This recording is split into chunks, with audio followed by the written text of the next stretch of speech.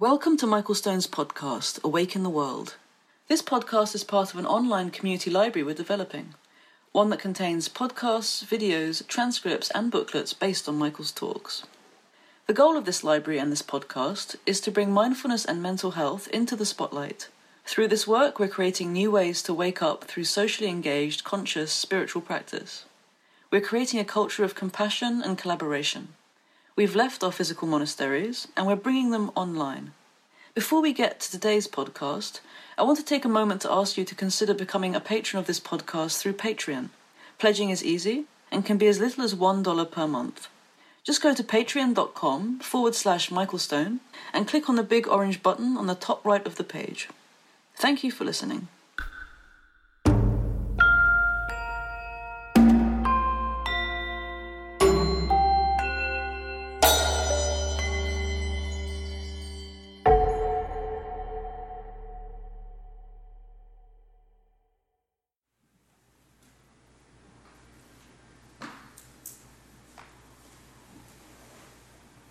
Good afternoon.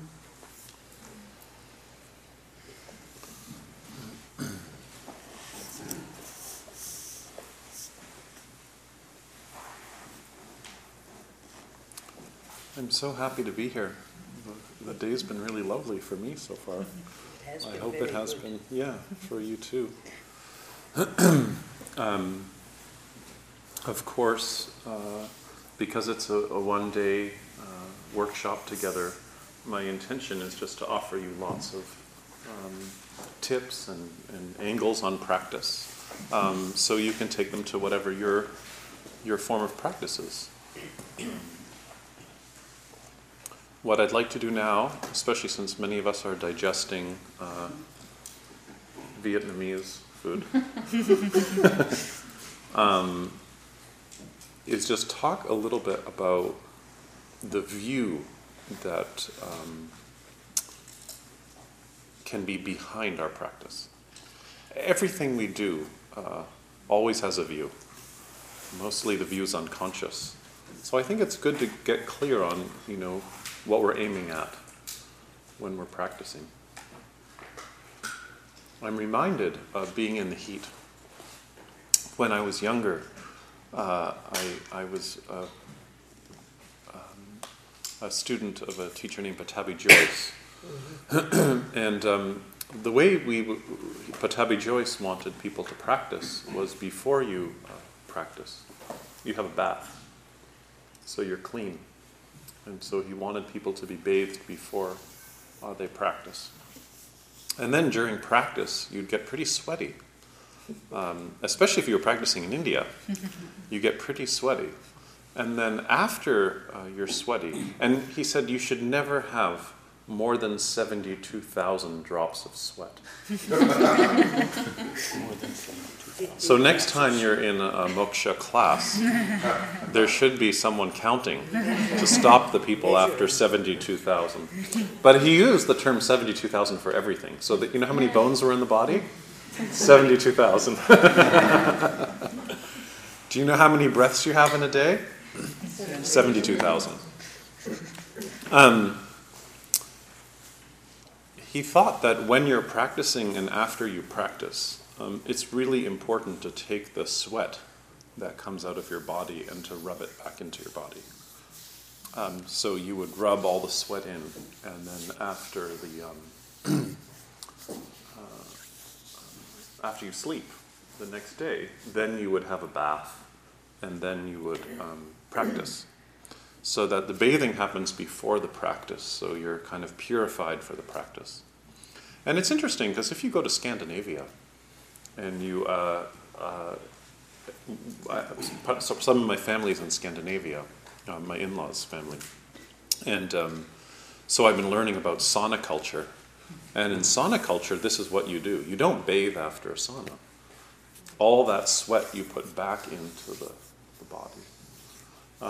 But I used to always think that this was like a literal teaching and also kind of a more metaphorical teaching, which is that whatever's coming up in our practice, our job is to take it and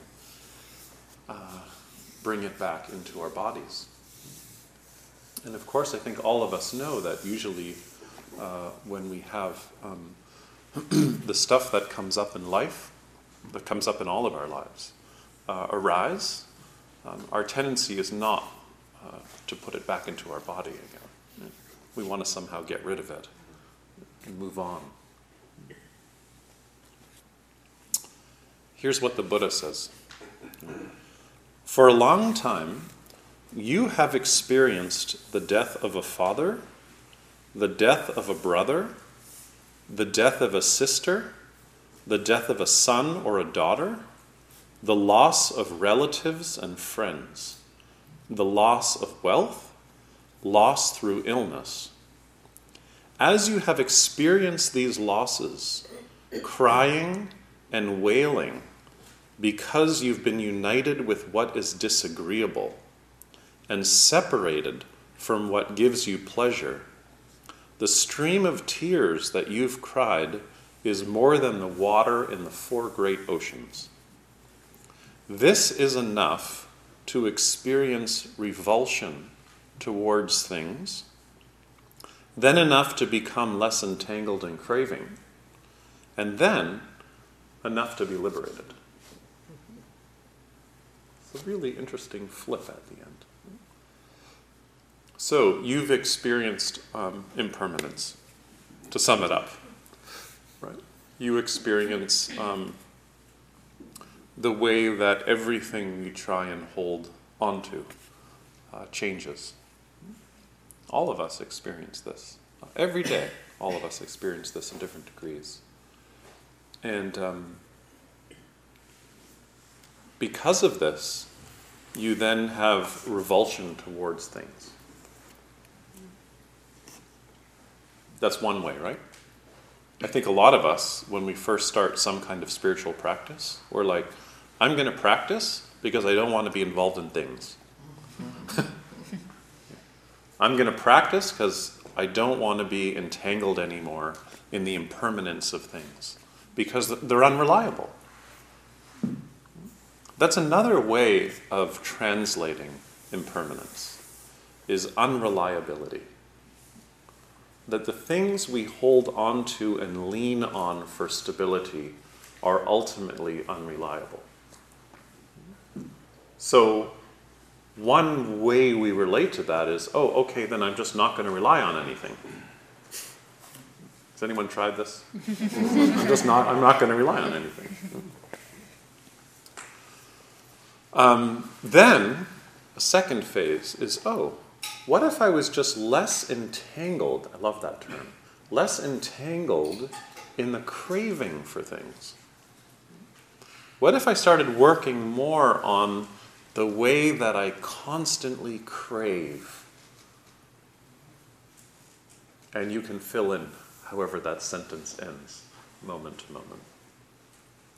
And then the last piece there in that paragraph, which I really love, is maybe all of this impermanence, maybe all of this change and inconstancy might give rise to a spirit in me that wants to be liberated, that wants to follow a path of freedom, a path of liberation.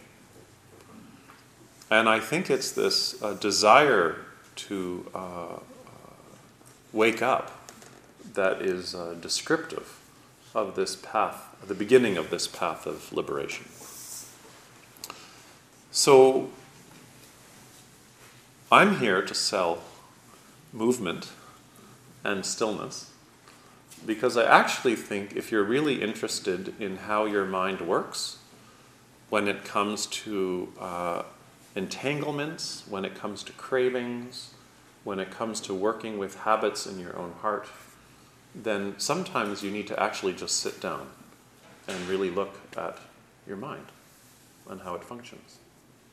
And when I say mind, I'm talking about an embodied cognition, not a mind that's like in your head. I'm talking about a mind that's also your heart, the intelligence of your body, that's somatically based.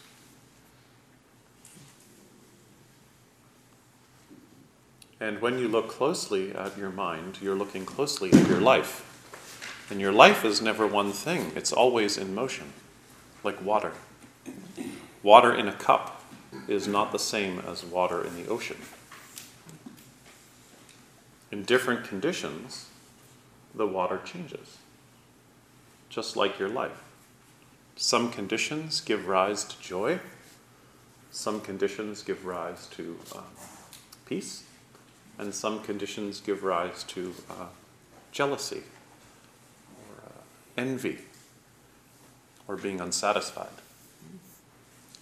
But from the perspective of yoga and Buddhist teachings, nothing exists independent of conditions.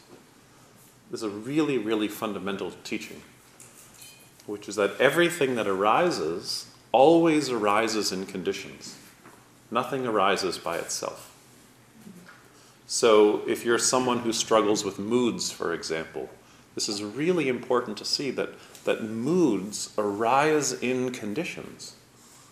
What are the conditions? Diet, the environment, how many emails are in your inbox, genetics, stress at work, unemployment. Like, all of these things give rise to certain moods. And if some of those conditions are not present, the moods go back to something more neutral. And you think of more afflictive emotions like anger, right? Anger arises when certain conditions are present. And when those conditions are, or some of those conditions are not present, it's a different mood altogether. It's a different mood altogether.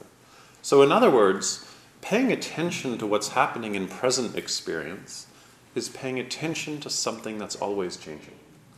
Your life is always changing. You're always changing.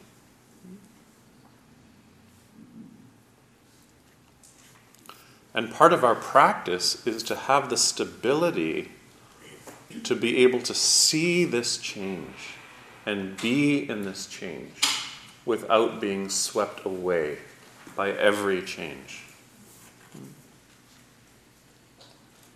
And most of us, because we're distracted so much of the day, I hope you're seeing that today, because there's so much distraction, because the body is asleep sometimes, because there are certain habits that we have that prevent us from meeting what's happening in the moment, not only are we missing our lives, but we're not resilient because we completely fall apart when things change. Or we get really tight when things change and get defensive. So, I want to share a story from the Zen tradition. And the reason why I like telling these old Zen stories is because unlike the Yoga Sutras or some of the early Buddhist sutras, Zen teachings mostly are stories about relationships. Relationships about, that have, like, stories about people in relationship who are practicing. And I really love those stories because you get a sense not just of the people, but also how people were moved by one another's practice. So you hear in these stories like, oh, that's how that person was practicing, and that's how it affected this other individual. And sometimes the stories are teacher-teacher, sometimes they're teacher-student, sometimes they're student-student. They're really wonderful. So this is a story from the 8th century of Mazu and Nangaku.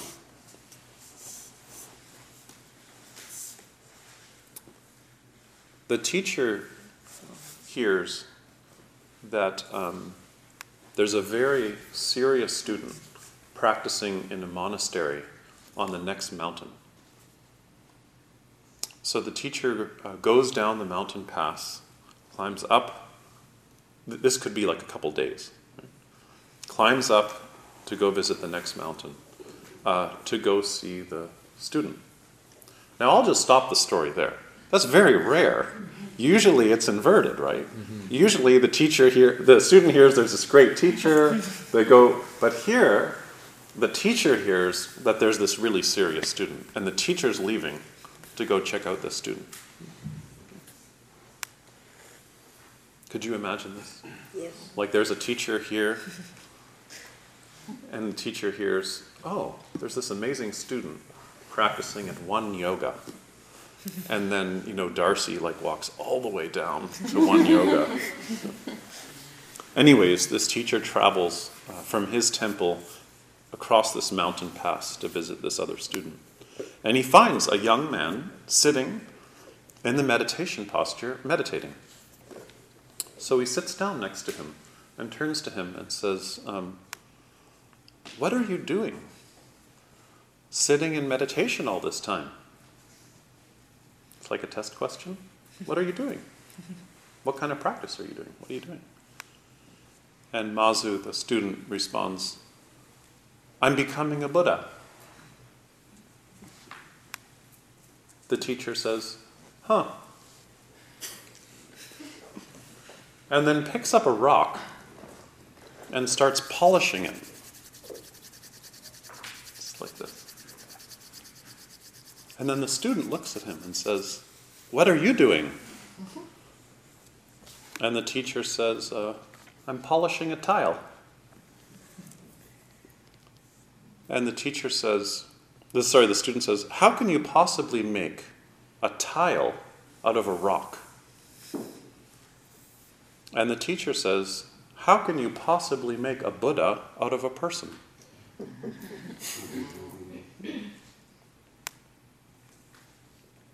How can you possibly make a tile out of a rock? And this clever twist. How can you make a Buddha out of a person? So I really love this. So this story is about how we can't use our practice to become something else. We can't use our practice to become something that we're not. We're using our practice to discover that we're already a Buddha. Buddha just means someone who's awake. Sometimes we come into practice and we don't realize that we've got this intention that's driving the show. And the intention is first to lose some weight. Then the intention is to get more flexible hamstrings. Then the intention is maybe not to be so lonely and to meet somebody here in the moksha room that's better than your current spouse. Thinner, anyways. And then we go through all these phases, and if we don't have teachings that remind us what some of the deeper motivations could or might be, we get sidetracked, and we just get into this small-minded thinking about practicing just because I'm trying to get somewhere or get something. And this teacher came to see this student and picked up right away on this. That the student seems like a really good student. There's no doubt about that. But he's testing him in this sideways angle, which is, what are you doing in your practice? And he hears that the student is trying to be something, is trying to become a Buddha. And how subtle for the teacher to pick up on that, right? So the teacher starts polishing. What are you doing? Oh, I'm trying to make this rock into a tile. You can't make a person into a Buddha because every single person is a Buddha. Isn't this the thing we all know about addiction and trauma and strange symptoms like psychosomatic symptoms we come across with people, that all of these symptoms that every single person struggles with in various degrees are all movements of the human organism to find a way to heal, to be whole, to be awake, to be connected, even though sometimes they seem so perverted.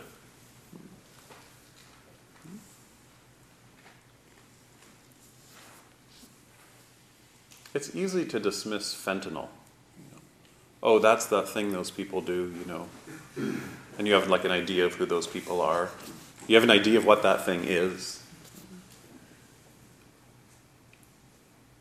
But there are so many ways we try and come to terms with the suffering of change.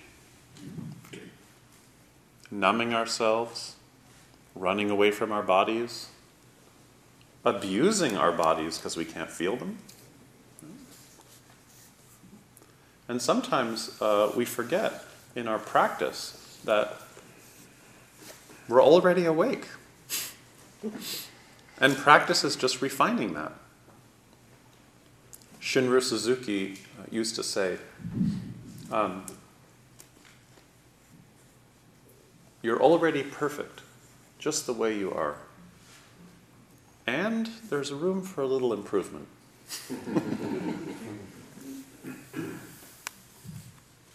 Anyways, there's a little more to the story. The student responds and then says, I don't really understand. That's a fair. I don't really understand. And the teacher says, being awake has no form. Being awake has no form. The meditation posture is not the form. The Buddha is not the form. Has no form.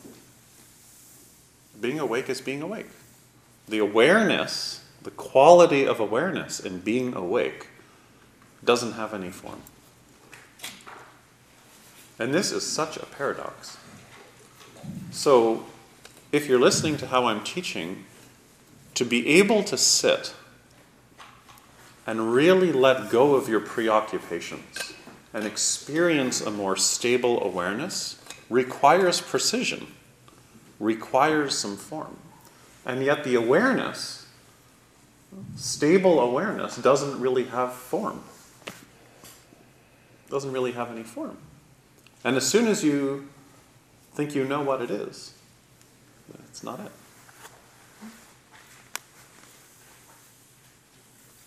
So the way we practice is what we call no gaining idea. You practice, but without having any idea of gain. And I encourage you to examine your intentions when you practice and see what it's like to practice with no gaining idea.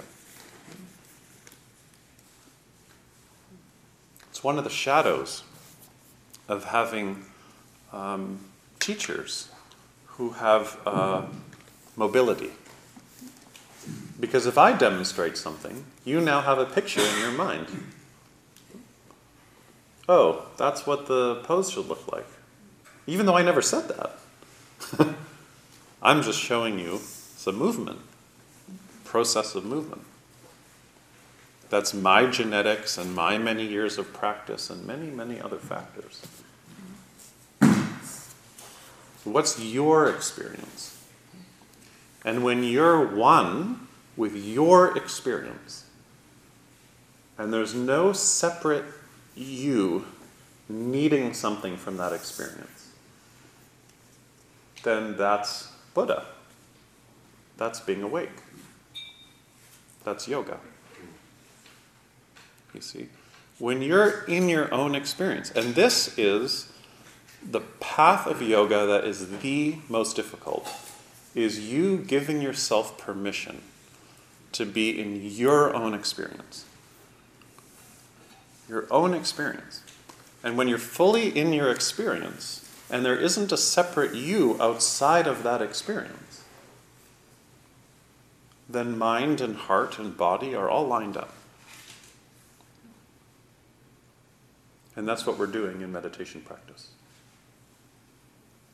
I think many people here know what that's like in the movement practice. I hope. But when we get still, it's different than the asana practice. Because in the stillness, we see the movements of the mind so much clearer. And we see our levels of reactivity. And we feel anxiety, or we feel irritability, or we feel distress, or we feel dissociative tendencies. and see them with more clarity when we're still. I remember when I first started meditating, it was just a hell realm. It really was a hell realm. And that's what motivated me to practice. I was 19, and I thought, why can't I sit still? This was like my basic question. Why can't I sit still? And then my other question was, how do you make any decisions about your life if you can't be still? Those were my two main questions.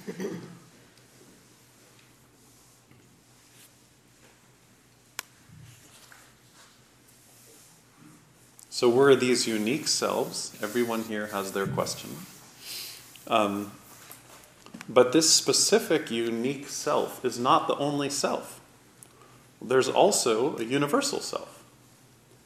You can feel it sometimes when you are quiet and you calm down and you're not so congealed in your version of everything. You can feel that there's a larger, more universal sense of yourself that's more inclusive and more porous, that moves through, that pours through. And you can't say what it is. As soon as you say what it is, it's not what it is.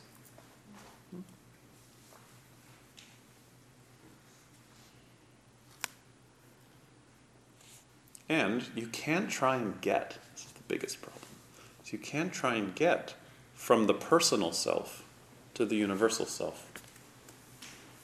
Can't do it. Have you ever tried to do this?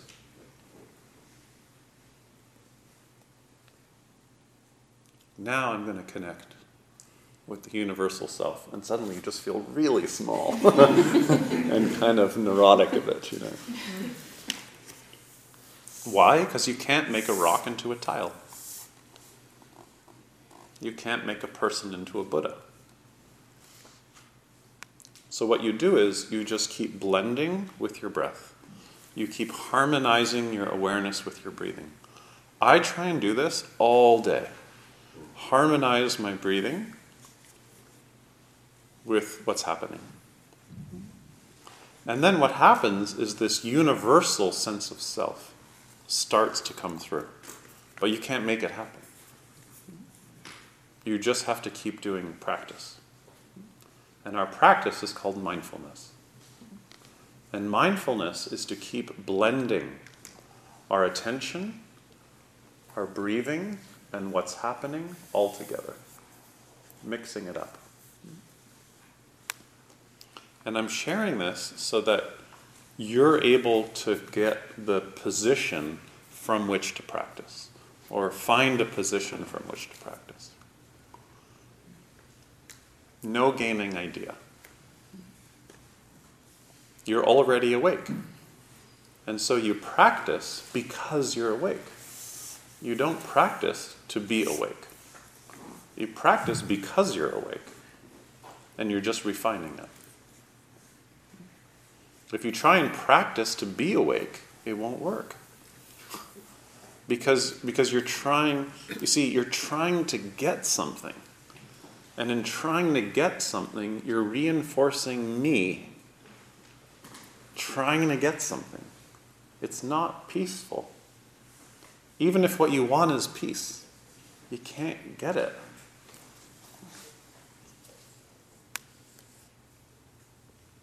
Here's what Suzuki Roshi says. In meditation, we do not try and stop thinking. Isn't that good to hear? We do not try and listen or hear anything. If something appears in your mind, leave it. The question I have is, what is it? What is it that's leaving it?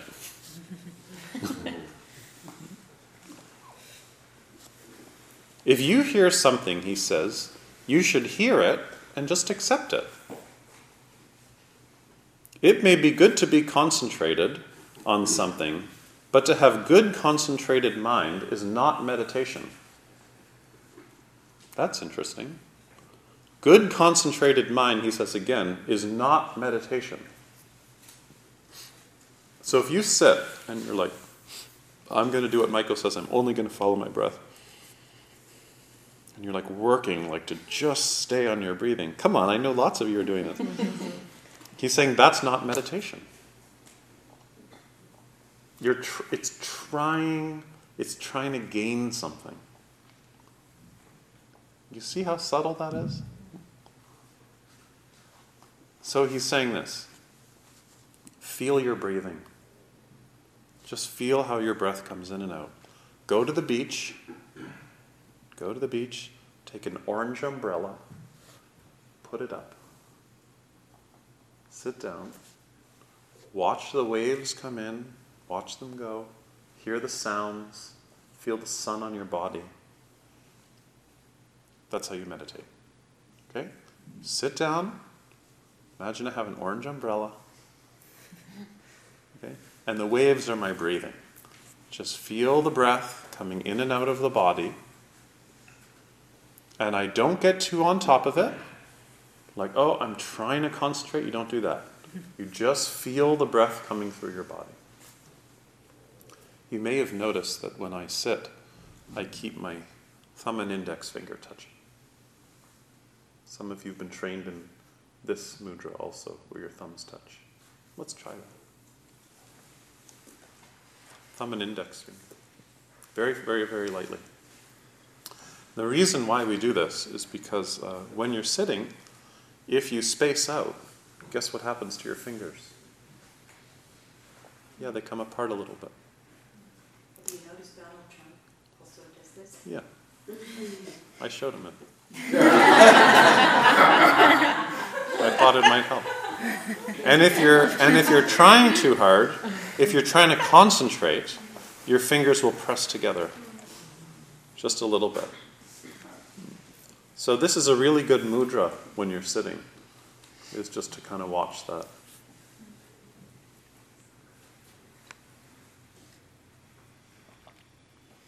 So just think about that. If you're saying to yourself, I'm going to make my mind calm. Do you think you're going to calm your mind? No. But if you go to your breathing, I'm going to stay connected to my breathing. What do you think the byproduct is? Calmness. Why? Because remember, everything arises in conditions. So you can't make something arise. All you can do is create the conditions. Create the conditions. I want my son, who turned 4 on Wednesday, to be really happy on his birthday party. Can I make my son happy on his birthday party? No. But can I organize the conditions to possibly allow for happiness? Yes. So I listen closely what he wants. He wants only 3 friends. Turns out only 2 of them actually exist. But anyways, we made cards for all of them. Yeah. And he wants a yellow magic school bus cake, birthday cake. So at 11 o'clock on Tuesday night, I was making a magic school bus birthday cake. Yeah. To create the conditions for his happiness. You should have seen his face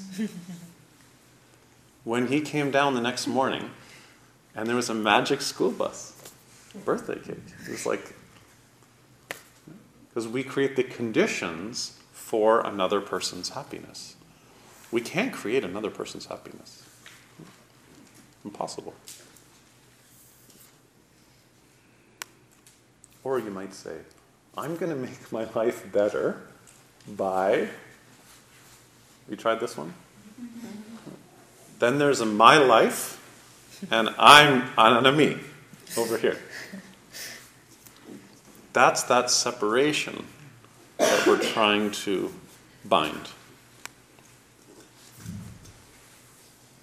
So just keep watching what's arising, keep feeling your breath. Don't try and become a Buddha, because that's like trying to get from the small self to a universal self.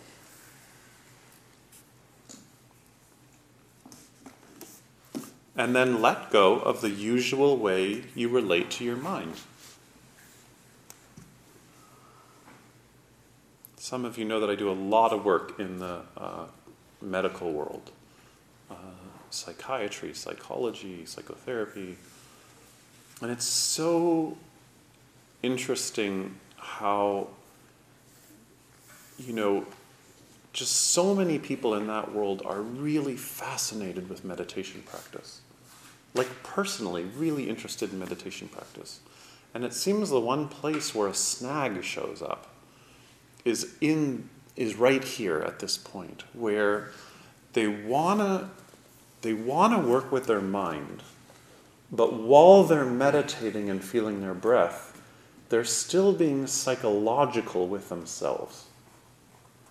So like they'll feel something in their body and they'll start relating it to something that happened in the week, and they'll get like kind of really interested in the psychology of like sensations or something. And then they're not meditating anymore. And then the period ends and they're like, oh, that was good, I felt calmer. But they're not really having much insight because they're so used to really being analytical, psychological with the material that's there. What we're interested in is staying with our breathing, and when stuff comes up, we just meet it gently. We come back again to our breathing.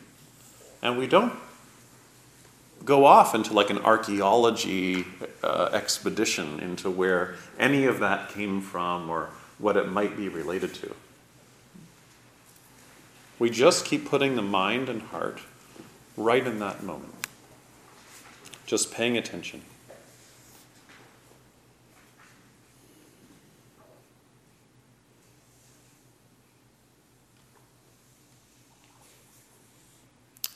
I wanted to share with you a quote that I can't seem to find. There it is. Here's what Trungpa Rinpoche says. Sit and do nothing. I could just stop there. Sit and don't do anything. Just don't do anything. Are you hearing this message about this relaxed breath? And what you're doing is just kind of like maintaining what you need to be in the posture, calmness and tranquility, but not doing anything. So here's what he says. Sit and do nothing. Every once in a while, a golden fish swims by and lays her golden eggs. You'll know. Let me say it again. Sit and do nothing. And every once in a while, a golden fish will swim by and lay her golden eggs. You'll know. So, sit still, and every once in a while, you'll be sitting, and you'll have an insight. Oh, I didn't see it at all from that perspective. So it's like you have to clear away, and clear away, and clear away, and then, oh, God, I didn't see it at all like that. It's like, when you have a friend and they're so stuck in a viewpoint and you're like trying everything you can to just try and help them see another angle and nothing works. And then they go to like a spa for 40 days. And then they come back and they're like, God, this one day I was in a float tank for the 9th time that day. And then suddenly I realized, and then they say the sentence that you'd been saying for like 3 years. And they're like, and something really shifted. I've been telling you that. Yeah. What's the matter with you? Exactly.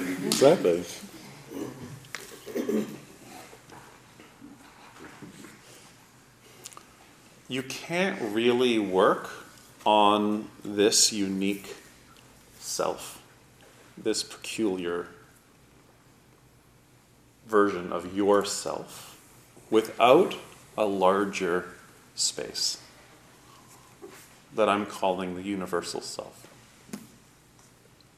And you can't recognize this larger sense of self without the peculiarity of the small self. You see? So you need to honor your neurotic habits because they are the doorway into a larger sense of who you are.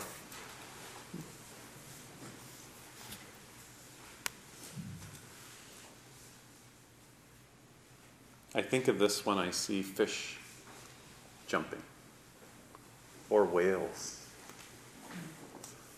It's like you have this air world and you have this water world. And it's like, I sometimes imagine like fish are like stitching them together.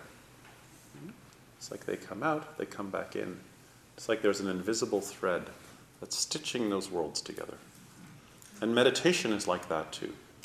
There's this larger sense of who we all are and our interconnectedness, and it's stitched together through careful attention to the present moment. And the present moment is always experienced by this peculiar, habitual, narrow me that like has so much bias and loves the past and the future.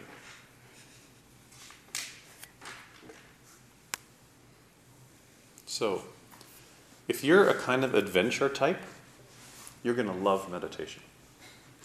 Because you can use mindfulness practice and have so many adventures. If you're an introverted type who likes protection and inwardness, and that's what you need, you're going to love meditation. Because it can be so introverted and can really help you protect yourself.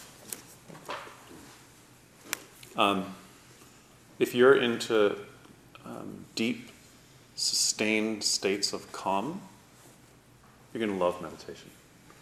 Because you can access really deep and sustained periods of calmness. If you're aging, if you're dying, which is every single one of us in this room, you're going to love meditation.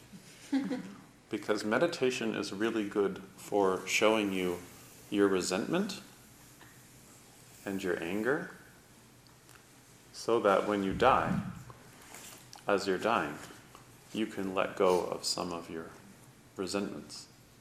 If you've ever been with someone who's dying, who has a lot of resentment, there's so much suffering. Their heart and their body are letting go, and they're like still holding on to anger, family feuds, fighting about estates, exes.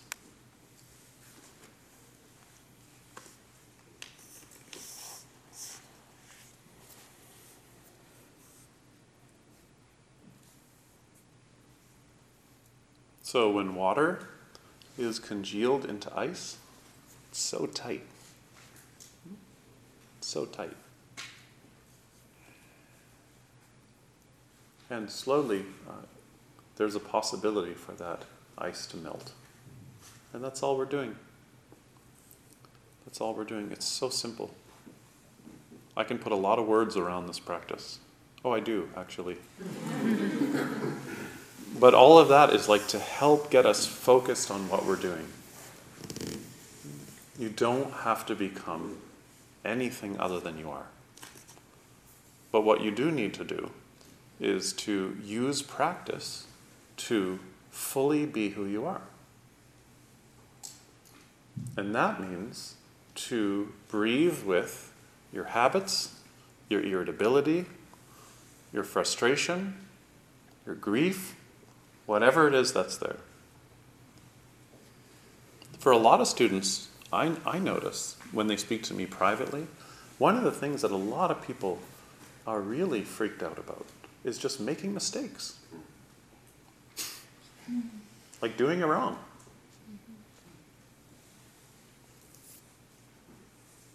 So I hope you fuck up, like royally, in front of other people. And then you watch what happens in yourself around it. Because usually that's a greater mess up. Like I really hope you all make a huge mistake in front of other people. Because that's how you learn.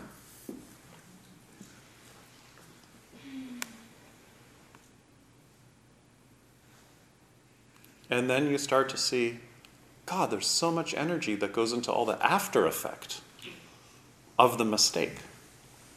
And then most people didn't even really care about the mistake. One of the traditions I trained in is the Zen tradition. In the Zen tradition, there are like rules about which foot comes through the door first when you step into a room. And the rules change depending on who's coming towards the door. So there's actually no like one rule about it. It's always in motion. And then when you come in the door, you only take one step and then you bow. And then there's a direction you walk in the room, and then you bow to your cushion, and then you bow to the Sangha, and then you sit down. And when you sit down, there are some people you bow to and they come in the room, some people you don't bow to. And then there's rules for the timekeepers. I was brought up in a Jewish tradition. In the Jewish tradition, there's a prayer for washing your hands, there's a prayer for eating bread, there's a prayer for drinking wine, there's a prayer for lighting candles, that you can't like do anything without like a prayer. Yeah. And then you go to someone else's house who have the same lineage, same tradition, but they're from another country, and the prayer is just like a little different. Or the tune is different. And on the surface, you might be one of these people who's like, oh God, I'm not into all of that. I'm not into ritual. Why aren't you into ritual? And then it turns out, hey, you know, the ritual is actually just another practice to keep you awake. When you come into this room, how do you roll out your mat? How do you put away your mat? How do you line up your shoes? What do you do with your cell phone?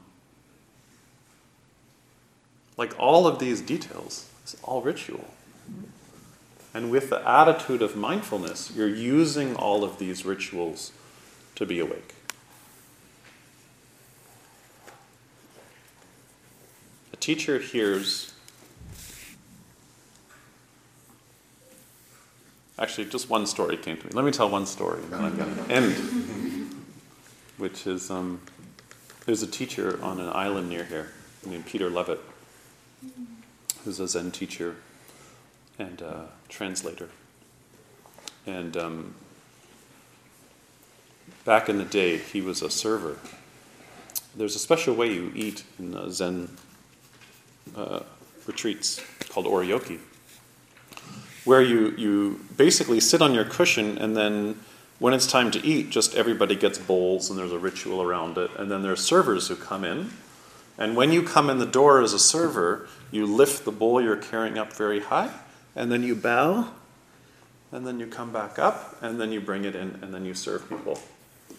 And Peter told me this funny story about how when he was on retreat as a young man, he came in right in front of his teacher, lifted up the bowl, bowed, and just as he was bowing, his pants fell down.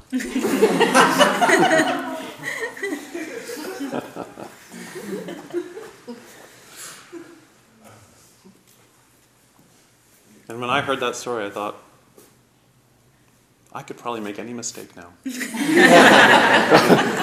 That is probably the most embarrassing. Yeah.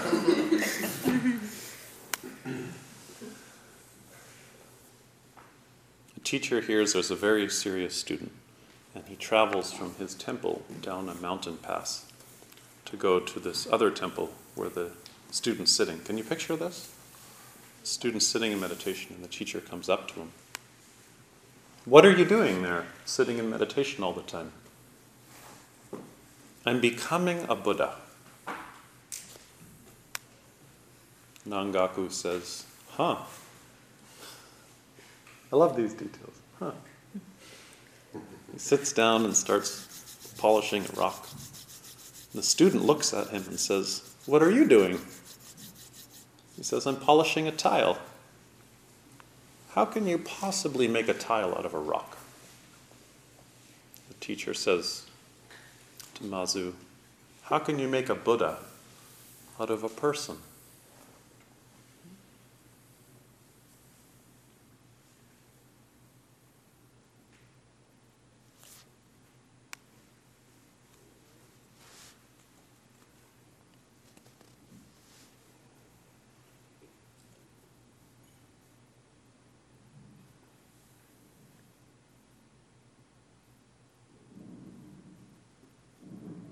So, thank you for listening. Now we have to embody this somehow. So easy to hear these teachings, isn't it? It's like, oh yeah, that's totally my philosophy. So maybe we can just spend a few minutes just seeing if there's any questions or comments that have come up around this, and then we're going to do some more practice together for the remainder of our afternoon.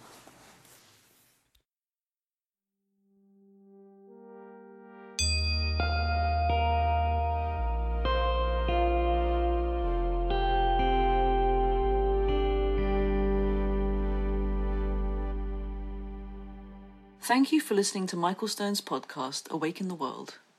If you like this podcast, you can support it by subscribing on iTunes or SoundCloud. Please take a moment to rate us and leave a comment. Your feedback helps to distinguish us from the pack. You can also support us by word of mouth. Tell a friend or send a tweet. Finally, please consider becoming a patron of this podcast through Patreon at patreon.com/Michael Stone. Even a couple of dollars a month will help us reach our goals. To learn about Michael's retreats and his online courses, go to michaelstoneteaching.com. Once again, that's michaelstoneteaching.com. With your support, we'll continue to build a community library about mindfulness and mental health that can be shared with the world. Thank you for supporting this community without walls.